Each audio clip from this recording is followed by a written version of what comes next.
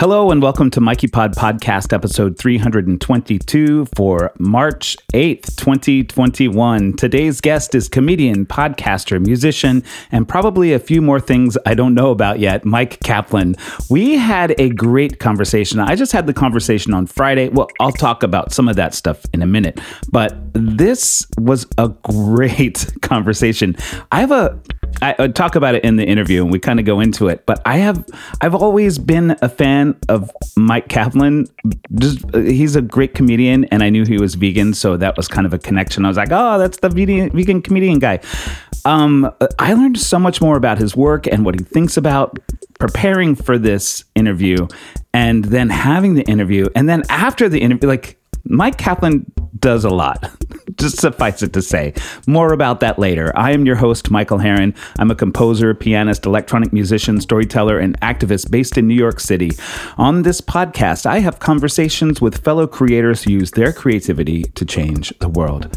I've been sending this podcast to your ears for over 15 years. If you like what you hear, subscribe using the colorful buttons in the sidebar and footer at MikeyPod.com, or just search MikeyPod in your favorite podcast directory. If you'd like to know more about me, stop by my website at MichaelHerron.com. Hit me up on social media everywhere as @MichaelHerron, or you can email me at MikeyPod@gmail.com. Yay! I missed last week.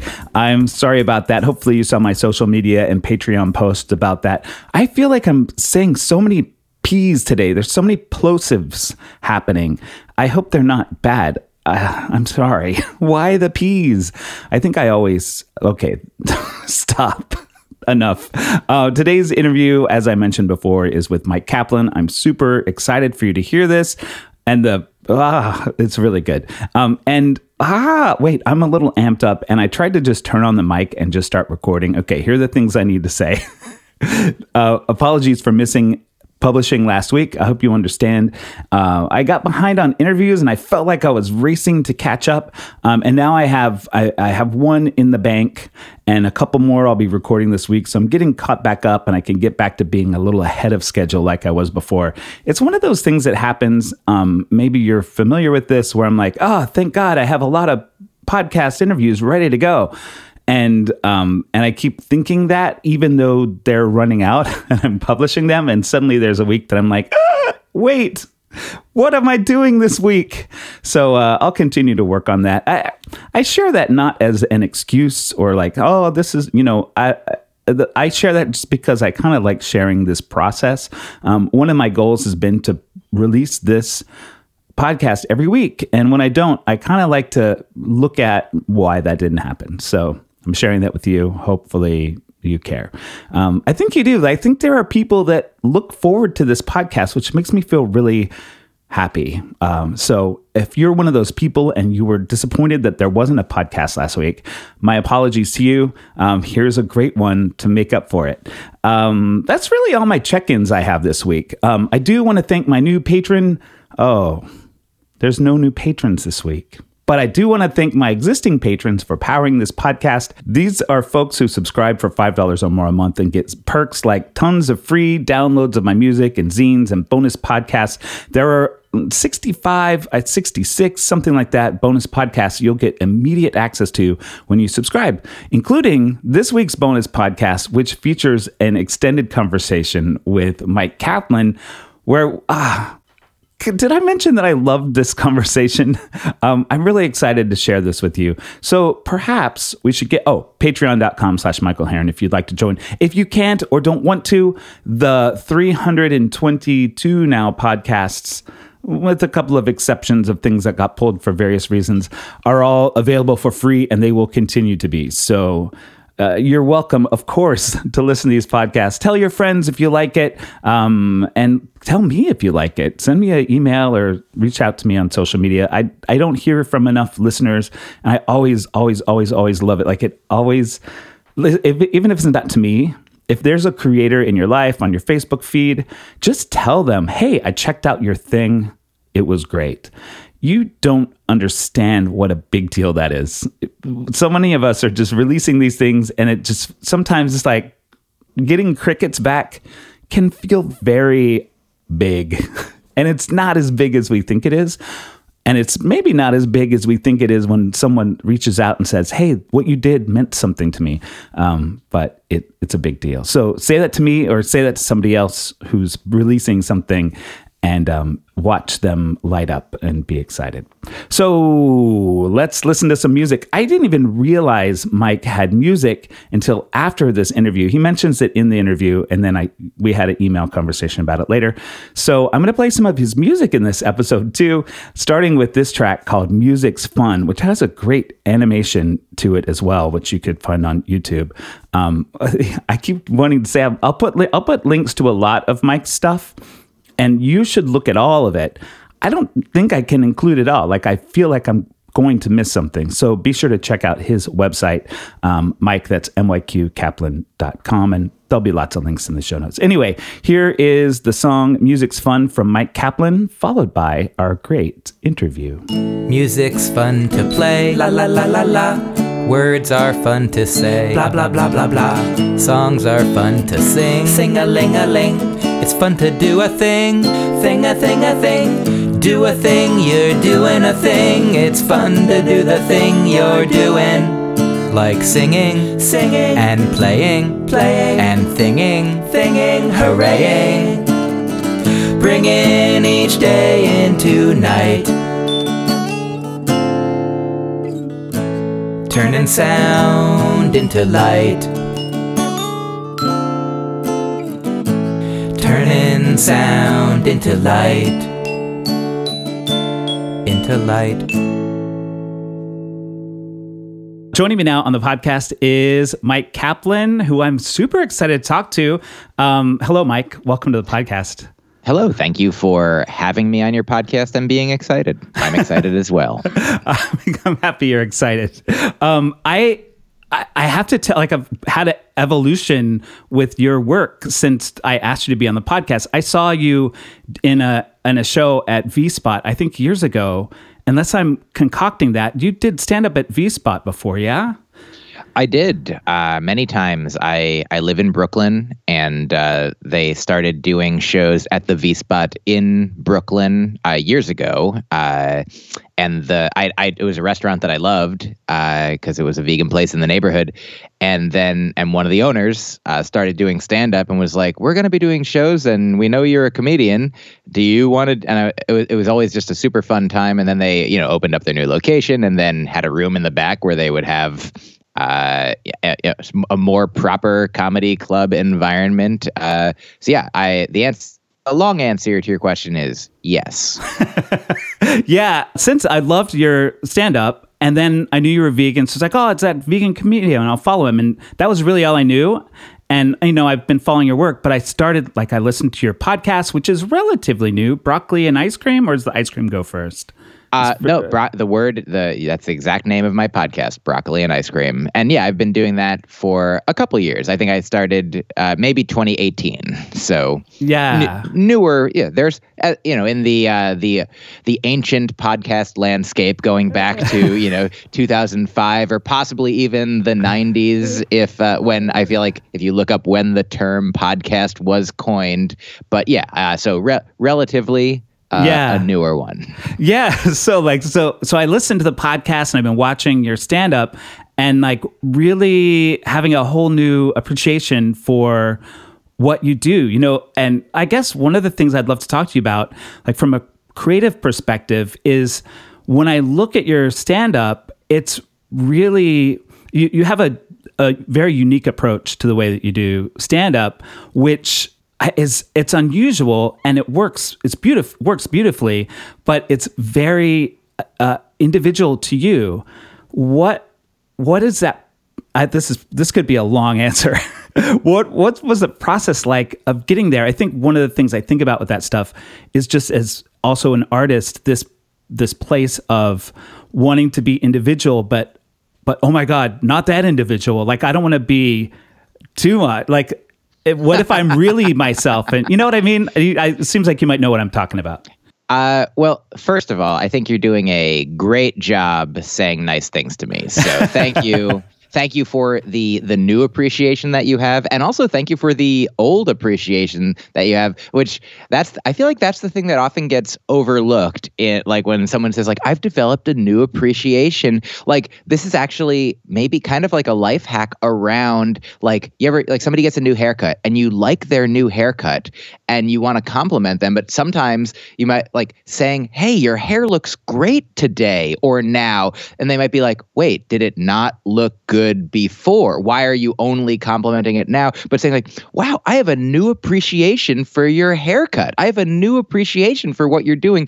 I think that implies a previous old appreciation. You know, it's not like I have a new appreciation for a thing that I never liked. It doesn't. It doesn't make sense that way. So.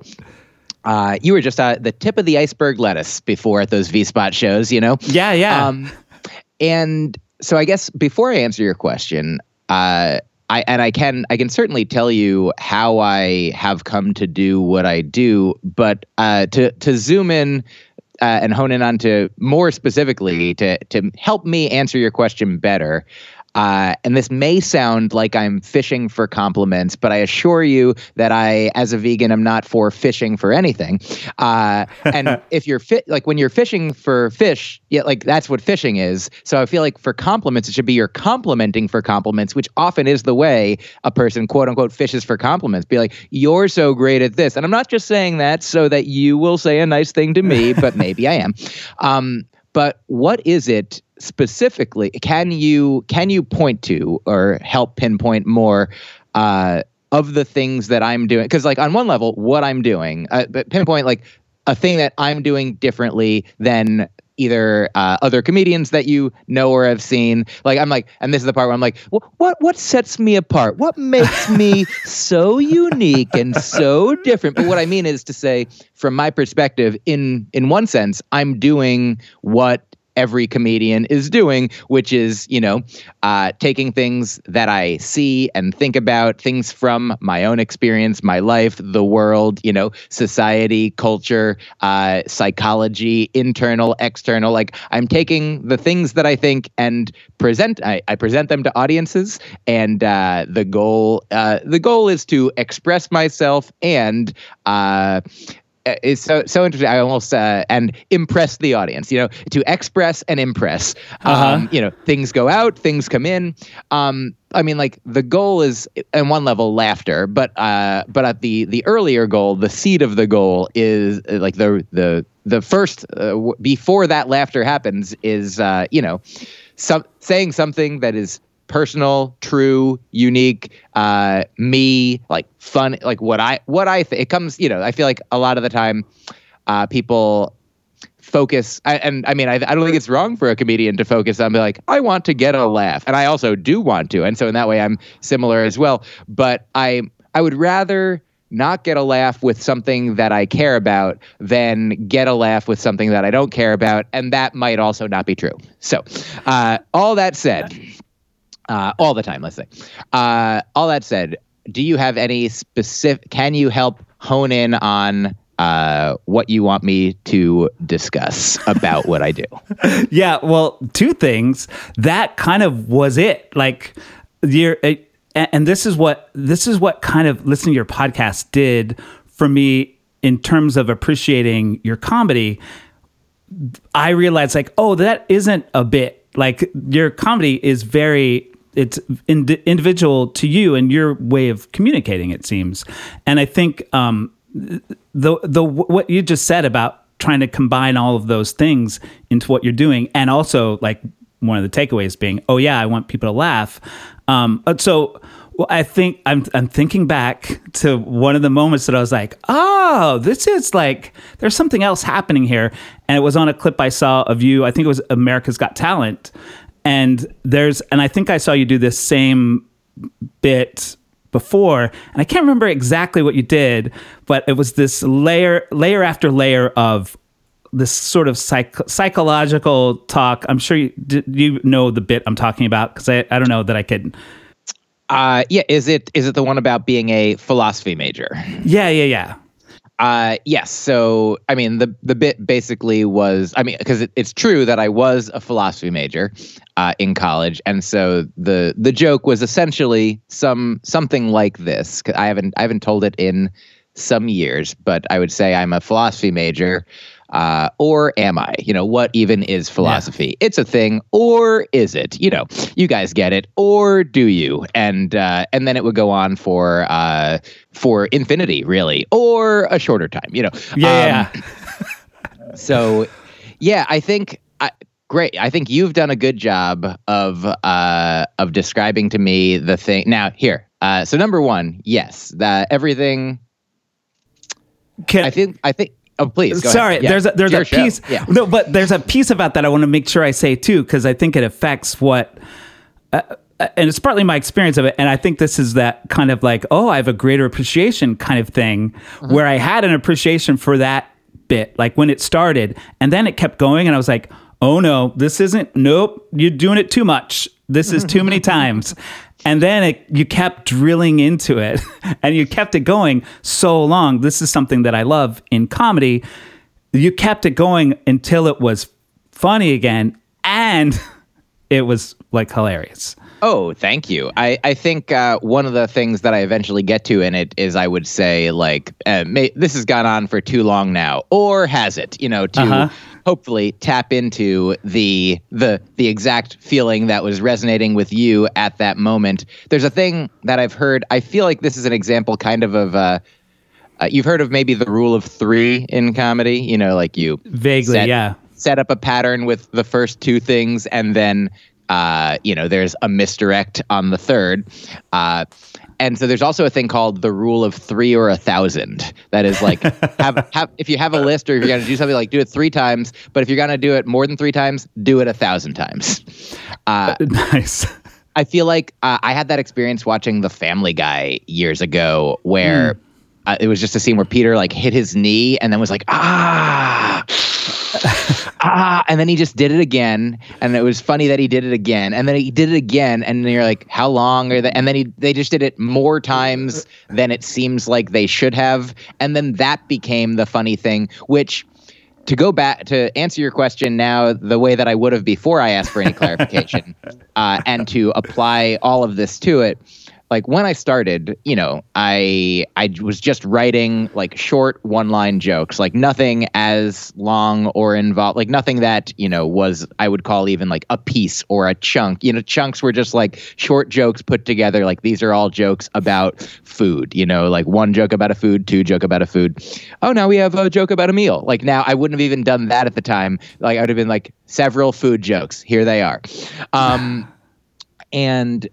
And at the time, I would just go to open mics, at first, and I would tell, my jokes were just short. I would tell like 30 jokes in 5 minutes, and some of them would work, and many of them wouldn't. And I would just keep doing the ones that would work and try to fix the ones that I really liked that didn't get answers. Didn't get the answer of audience laughter. I don't make mistakes. And a thing that I learned of several years in, like from experience and from watching other people be in the moment more than, because I was basically like coming up with everything in advance and presenting it and being like, ta-da, my jokes, and for eventually I developed I think a style out of a fear of the silence that came when a joke didn't work, and also realizing that being in the moment with my real emotional reaction to those situations would get me the response that I wanted. Like if I told 2 jokes that worked and then a third joke didn't work, I'd be like, ooh, I thought that one would work also, just something that was potentially, it wasn't like a performance of vulnerability. Like sometimes it would be,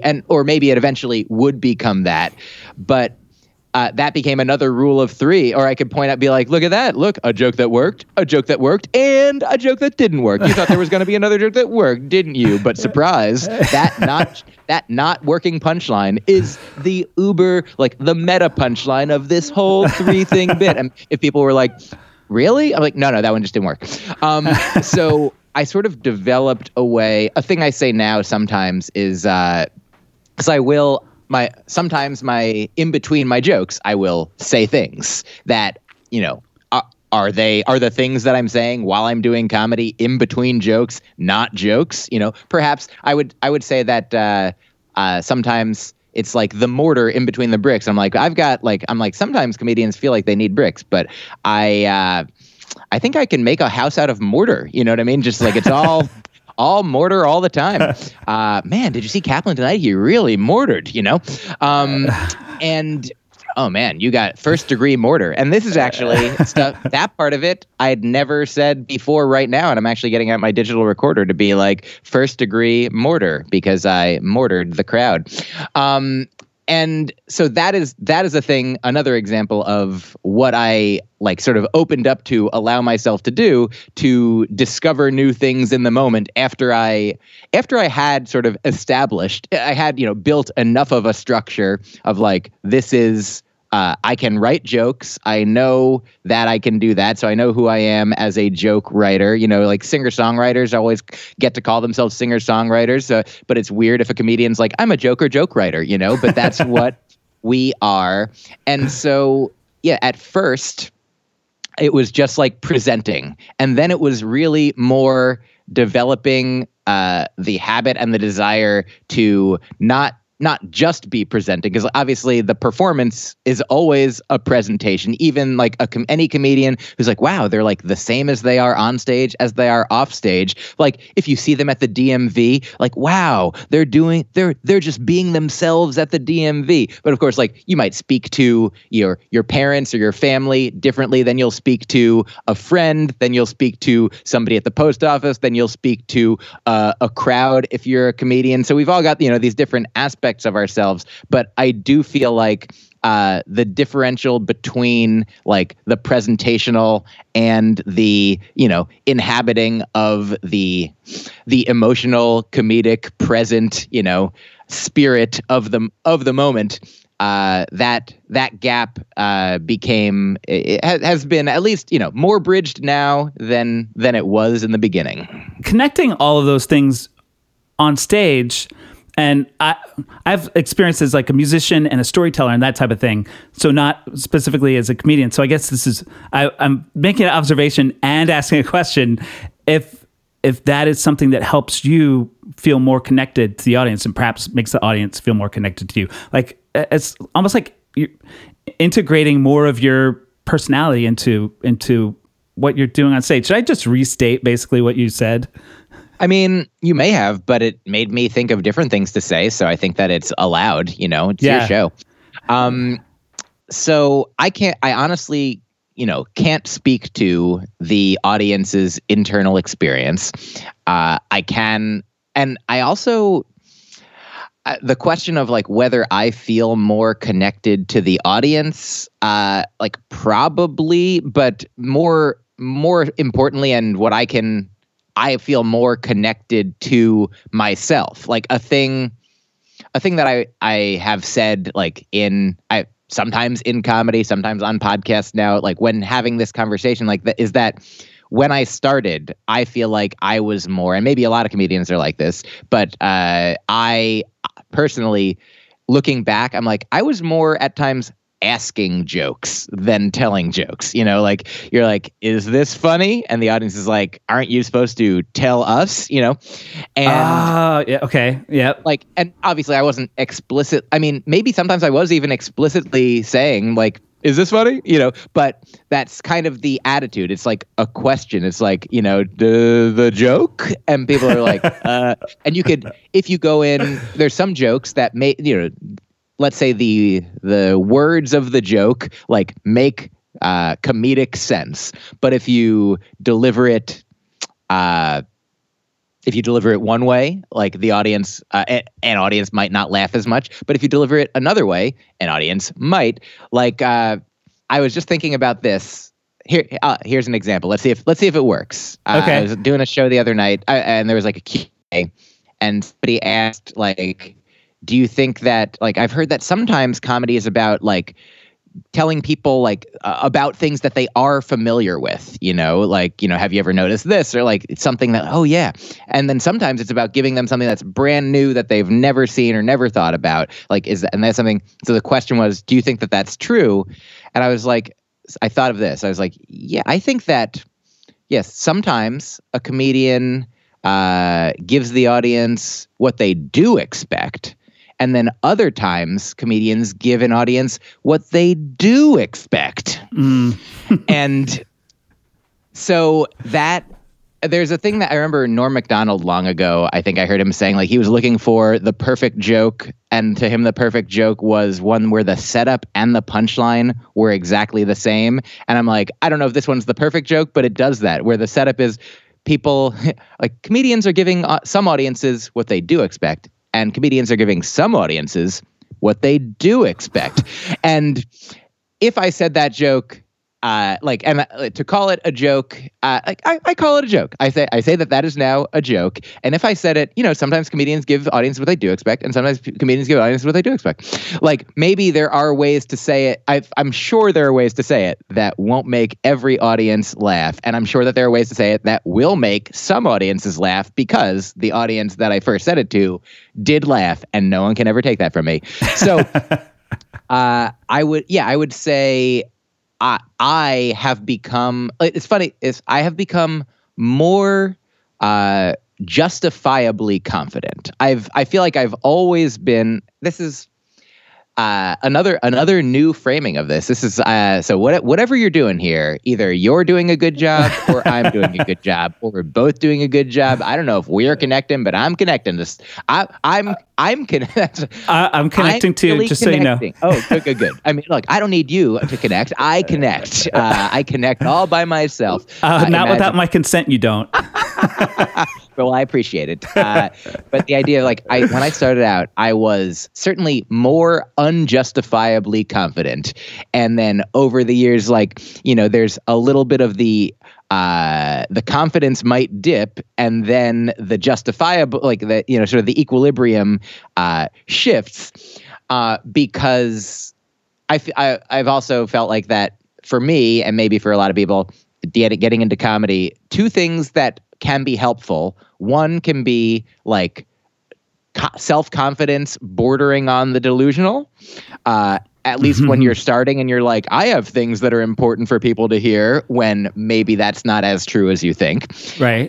And then on the flip side, self-awareness bordering on the painful,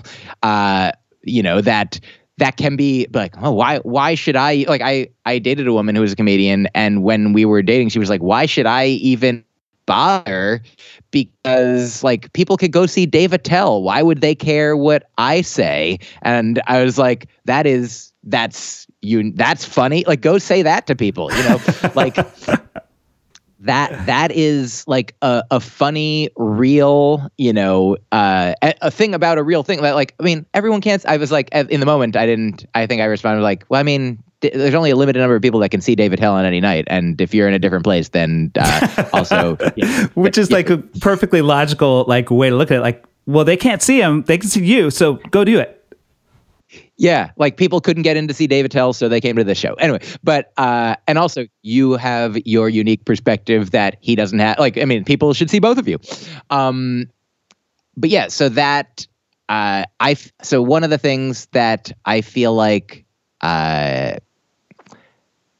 what is it that I want to say? It's like the thing of, like, telling a joke and then commenting on it as sometimes a separate thing. So, like, what started out as a separate thing being like, oh, I am now that joke is over, and now I am commenting about that joke.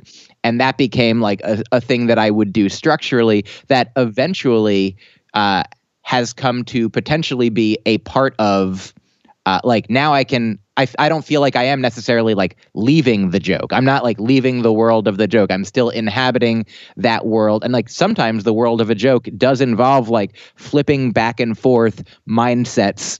Like, here, can I give you an example? Please do, yeah.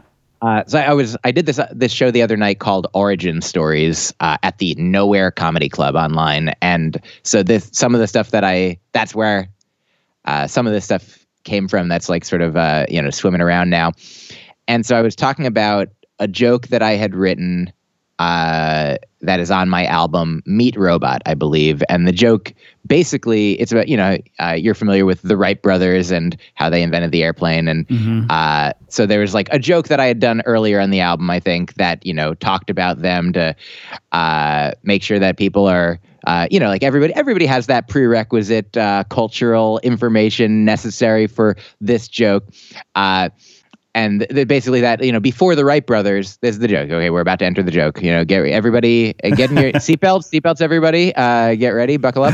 And, you know how seatbelts work. Like the same way that how the Wright brothers invented the airplane, you also know how to put on a seatbelt, even though they always tell you on an airplane how to put on a seatbelt. Maybe somebody doesn't. They're like, we just want to make sure. So I'm sure that you also and everybody listening knew about the Wright brothers, but just in case. Okay, so... Okay, now buckled up, ready for the joke. Here we go. And so, like, we're now in the world of the joke, and it hasn't even started yet. But that wasn't even part of it anytime until now. But the joke was and is like, I wonder how people fed their kids before the Wright brothers were around. And then I would act out. I would say, "Here comes the food."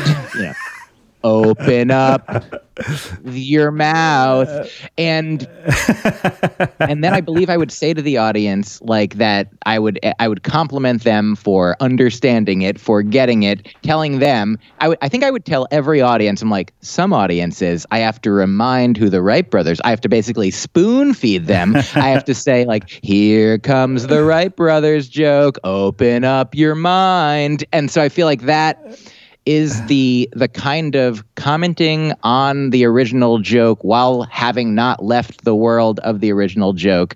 I don't mean to pat myself on the back. I'm complimenting for my own compliment. I did a good job telling you that. Yeah, and I have a newfound appreciation for that, for your comedy.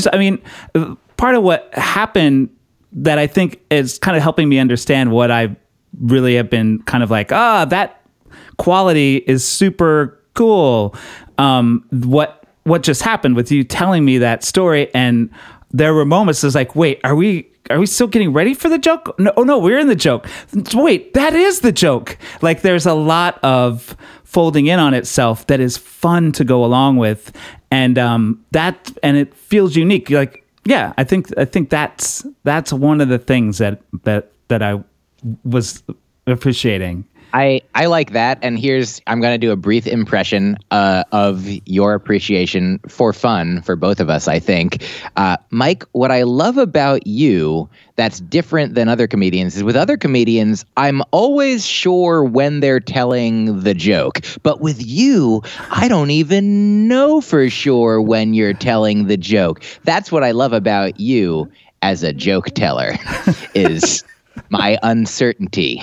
And actually, what it really is, I think, is the eventual certainty that it's been the joke this whole time. What? Exactly. Yeah. I didn't even know it was going to end that way. It was a twist ending to me, and I was telling it. Yeah. That's honestly what I love. It's one of the things that I love about doing comedy and about doing it in a way where I am not just telling, I feel like at this point I can go on stage without a list of ideas that I want to start with. I often do have ideas that I want to specifically share, but in the beginning I would never go on stage without either an explicit set list in my hand, in my notebook, on a napkin, or having memorized it in my mind. Like I always used to know exactly how things would go, at least from my end. And now one of the most joyful things of doing comedy for me is discoveries in the moment, here's another discovery in the moment. So I love discoveries in the moment. And that's what I love about comedy, is that I'm not always just saying the things that I plan to say. And great news, because most of life when I'm not doing comedy, I haven't scripted everything out. So I can also be excited for discovering new things all the time, not just when I'm doing comedy. And I'm like, wait, am I doing comedy all the time? Now I'm you. So it turns out the whole thing was the whole thing. Okay. I kind of wanted to go in that direction because you give a lot of thought, obviously, to comedy, how you are on stage, how you relate with an audience. And I'm curious how that has affected your real life relationships and how you show up in different places in your life. Sure. I'll talk to you about a funeral. So I've been in a relationship with my girlfriend Rini for almost 5 years now, and she had her grandfather on one side and her grandmother on the other side die a couple years ago. It's weird to say it like that. She had them die. They died, and like her grandmother she knew very well, and like was a very like meaningful figure in her childhood and her life. And so we went to both memorial services, and I remember the grandmother one more is the only reason I specifically bring this up. I feel like partially also because we flew to Florida for that one, and the other one we drove just to a place a few hours from home. So I think we actually were present in the grandmother memorial zone for a longer amount of time, and I met a lot of her family there for the first time. And the reason I'm bringing this up is that on one level, I would say, like, funerals are not necessarily the place that I'd be like, time to make a lot of jokes, Like, I was there, like, with my girlfriend to, support her and be present at this momentous specific experience for her and for her family. And also, like, she has, like, I'd met, there was an aunt that is now a beloved figure has always been a beloved figure to her, and more so now because I didn't know her before. So I met her aunt, another, one, she had just lost her mother. And I remember, like, sitting with her at this table after the memorial service and, like, getting to know her. And there were every once in a while, like, moments where I was like, I think I can say this thing and it will be funny for all of us, like, in a way that isn't making light of the situation, but is offering, light to the situation, like a joke I interlude, like, I was like, don't make light of this. I'm like, isn't making light what God did first? Like, what, why are you throwing shade at making light? Which is another thing that I hadn't thought of till now. Why are you? I'm just recording again. I like that we're recording this podcast, but I'm like, I'm going to get it over here as well. Why are you throwing shade at making light?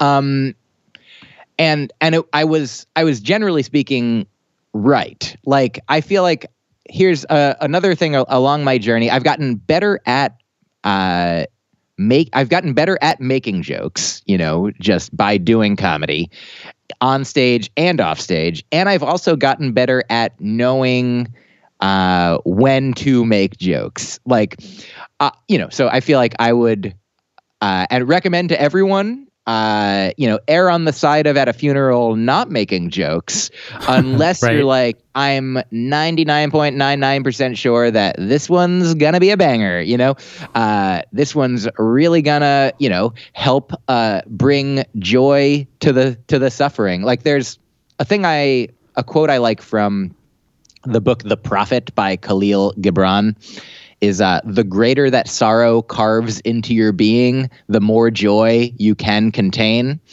And I don't mean another fun new thought about that. Like, when I'm like, the more joy you can contain. Wow. So people who are experiencing sorrow, this is now like an opportunistic comedian character that lives within myself. I'm like, so people who are suffering are ripe for joy creation. I mean, and that's true in a way, but it's the more joy you can contain. You gotta,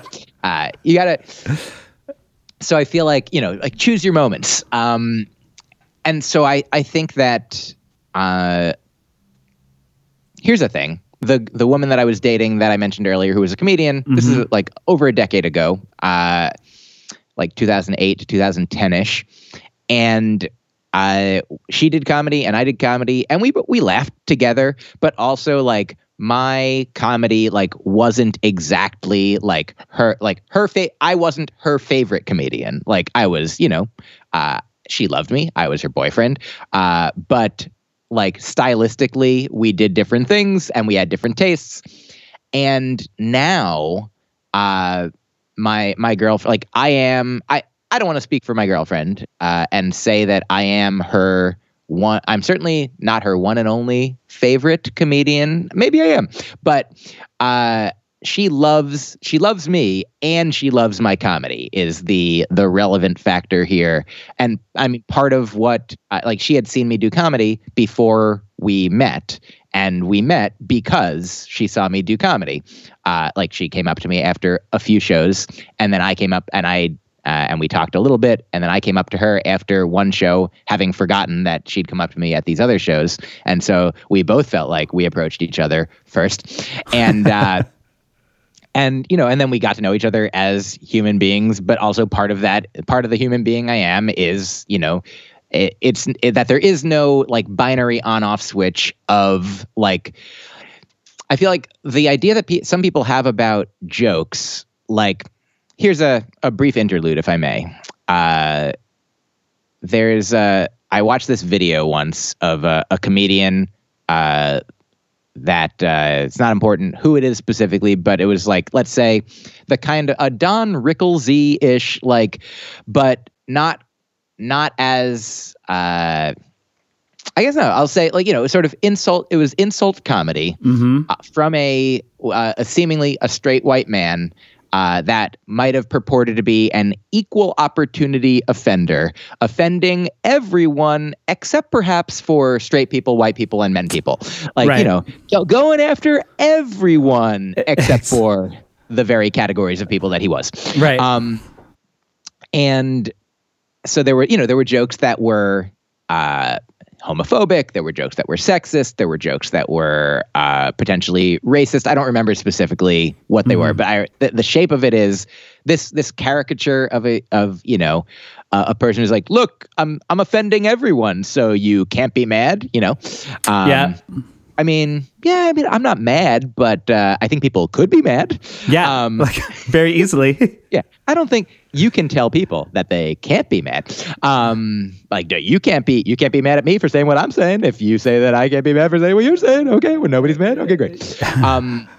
The thing that was noteworthy about this experience to me is that in the comments, like some people were expressing their discontent, and then the person had fans that were sort of split into two camps in the way that they responded. One set of people were like, they're just jokes, lighten up, they're just jokes. And then on the other hand, people were saying, look, he's just saying what we all believe, he's just saying what we're all thinking. And I found that dichotomy so fascinating and so illuminating about what comedy can do, which is like, in some ways, sometimes tell the truth and also be a joke. Like, so the idea I don't think that I understand. I'm disclaiming in my mind, like, I'm like running over the bridge and it's disappearing under my feet. And I'm like, okay, I want to get to the other side. But I'll start with this thing that I'm going to disclaim after. I don't think that I might not believe that this is entirely true, but I think that there's no such thing as just a joke, that there's always a joke plus a desire to tell it, plus a reason for telling it, plus what it might mean about the person that tells it. Like, and now to disclaim that, I'll say there's a spectrum. Like, there's certainly jokes that are more just a joke than like a joke that is also like, a George Carlin or Lenny Bruce or Richard Pryor or Sarah Silverman, a joke or Maria Bamford, a joke that has clearly is a joke and also is revealing about something about the person telling it, about society, about mental health, about whatever it is. Like that sometimes a joke is not just a joke. And I think on the other end of the spectrum, when a joke is quote unquote just a joke, it's like the kind of thing that people are saying, like, I don't even believe it. Like, I'm only trying to make you laugh. And then in that case, if it's something that you don't believe, but it is about something that, marginalizes, dehumanizes, or what have you, then it's not just a joke because, in the example that I gave, there are people who are taking it as the other end of the spectrum. There are people who are taking it as what you believe, as the truth, and it might be, building up their attitude about like, oh yeah, that guy thinks that thing about women. I think that thing about women. I'll keep thinking that thing about women. Like, it's, in that case, not just, I don't want to give it more power than it has, but it has like words, like sticks and stones can break my bones, but names can never hurt me. Like, what a weird, that's a good thing to say, like, to somebody who's been called names, to be like, look, names aren't hurting you like physical objects thrown at you would. And also the flip side of that is like, I just hope that people aren't like, but why are my feelings hurt then? Somehow it seems like these words have some power. Yeah, like they are actually hurting me. Yeah. So this is to say, like, oh yeah, in my relationship with my girlfriend, like one of the things that we love about each other is that, there is no separating, so I have another interlude. I have this new newsletter that I just started doing that comes out once a week for free, and you can subscribe for more if you want to, called Art Nuggets. And the reason I called it Art Nuggets is because it's mostly jokes. It's almost all jokes, but I called it not something about jokes because every once in a while, like, I'll include a poem or a thought that's not necessarily a fully like something that I wouldn't call a joke, or I would, but then somebody would be like, is that a joke? I'm like, oh yeah, it's definitely a thing, it's a thing that I created. And I'm like, okay, I don't want to, have to worry too much about like, wait, what if I call, the expectation of calling something a joke? Where's the setup? Where's the punchline? I'm like, it's a thing. It's a nugget of art. It's an art nugget. And so I feel like, but they are all coming from like the same wellspring of, or the same conduit that's coming through this entity of me. And, it's like when I have ideas, like all the ideas that I've been recording into here, like they might just go into my journal. They might go into my act. I might say them on stage. I'm definitely going to write them into my notebook and like type them into my all jokes file, or, assign them wherever I think they ought go. And so I think similarly, the same way that like sometimes a thing comes out and I'm like, oh, maybe this will be a song. Maybe this will be a joke. Maybe this will be just, a piece that an essay, and the same way that like at the core of it all is the same seed of creativity, the same way that potentially, at the core of my being, if there is a such thing as the core of my being, whatever that means, like there's me and there's me on stage, there's me off stage, there's me telling jokes, there's me presenting jokes, there's me like saying what I really feel, which sometimes comes out as a joke and a meaningful truth about the situation, whether that happens, at a funeral in a measured way, whether it happens, with my girlfriend when we're both open to, when we're talking and joking and having a fun time together in that way. So I think that to answer the question, like a thing that I used to say a few years ago, I remember thinking about how like comedians like Marc Maron, like it seemed like, you listen to his podcast or you watch his stand-up, like his stand-up, it's stand-up. There's like specific, if you're watching a special, listening to an album, there's jokes or there's laughs, there's bits, there's chunks, there's comedy art happening. Mm-hmm. And also in some way he is more himself.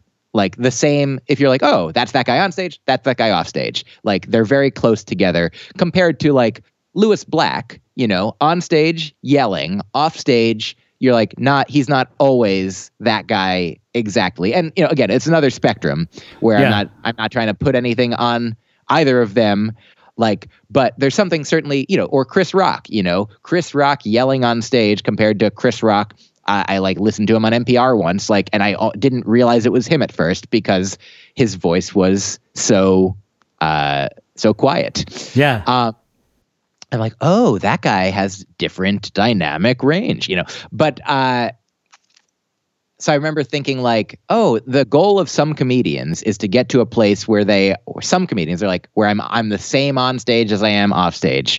And so they're like, they wanted to translate who they were off stage into who they were on stage was my interpretation of it. And so change who they eventually grow on stage to match more who they were off stage. And I feel like for me, it might have happened the opposite way, that I was developing this character, this way of being on stage that did seep into who I was off stage. So I've been, growing, changing, shifting, evolving as both a human being and a comedian, kind of in the same direction, in that who I was as a human and who I was as a comedian when I started, I think we're farther apart than who I am as both now. And so I think that can't help but have impacted how I am both on stage and off stage. So it's hard to answer your question. But I think you did. I mean, yeah. But it was really hard. Well, I'm glad. I guess I'm going to take that to mean that was a great question. It was one of the best I've ever asked. I mean, I do. Usually when I say great question, it means that I don't initially know the answer right off the top of my head very easily. So I grant you. I'm looking at the time. We've gone over the time that I typically allot for such things, and there's so many more things I want to talk about. It's such a like a cliche, oh, we got to do this again. We could talk for hours, but honestly, I would love to hear more from you. I would be happy to do it again. Yeah. That said, we will be doing a little bonus podcast that'll show up on Patreon for patrons. So if you are also feeling wait, I didn't get enough of Mike Kaplan, there's more. Go to patreon.com/Michael Herron, and you could get that there. Before we go, can you let everyone know where the best place to find you in the world of the internet? Sure. Mike Kaplan is spelled MyQKaplan.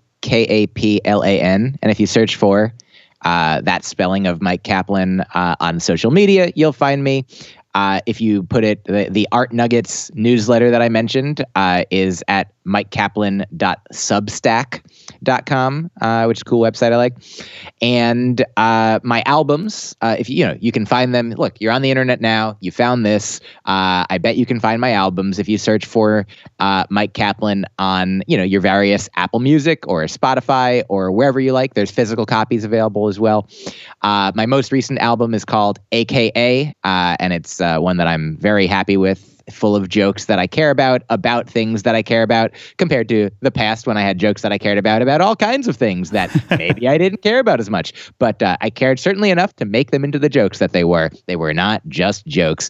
But yeah, so the album AKA, there's also a special that I made years ago on Amazon now called Small, Dork, and Handsome. And so yeah, if you search for MyQKaplan wherever you like. Oh, you also find my podcasts, as we mentioned, Broccoli and Ice Cream, where I interview folks about the works and joys of their life, the broccoli and the ice cream, metaphorically speaking. And then I have one where just I talk, and it's called The Faucet, and it's mostly stream of consciousness. And that comes out at least once a week and more when I feel like it. So I didn't even know about that. Well, there's so many things that, yeah. Oh, wow. Well, yeah, you've got your play cut out for you. Hey, great. So, and people who are listening, you could also stop by MikeyPod.com and look at the show notes for this show, and I'll put a lot of those links there so you could find Mike. Thanks so much for joining me today. Oh, thank you very much, Michael. It's been a great pleasure. Her mind is kind and strong, like a timeless song. She winds along like the finest psalm. Like an open palm, she's full of hope and calm. Full of life and love, emitting I belong. Like a silent gong, she resonates. Her head is straight as she levitates. Never hesitates, but she can let it wait. With every step she meditates. In a meta state, and down to earth. Profound she abounds as she's found her worth. And it's priceless, so much niceness, no disguises or devices, just a grounded mirth and a sacred ease. Wisdom like Socrates, to great degrees, no hypocrisy. Just elated, free, inflating, breathing, making breeze. That's how she makes me see her. Aiming deeper and raising, keeping radiant features. A creative teacher, creating, reaching heights and delights like amen preacher. To each their own, and she's one hell of a one. A star so bright, no need to tell the sun. And as each day's done and the bell is rung, I'm grateful for this fateful wealth of fun and health and stunning grace. And I know life is not a race, but still feels like it's one. Still feels like it's one. That was Calm from Mike Kaplan. Check out his Bandcamp page for lots more music. Who knew that he also does music and it's so good? I think I am now officially Mike Kaplan's #1 fan. I hope you are as excited about his work as I am, and I hope you got something out of that interview.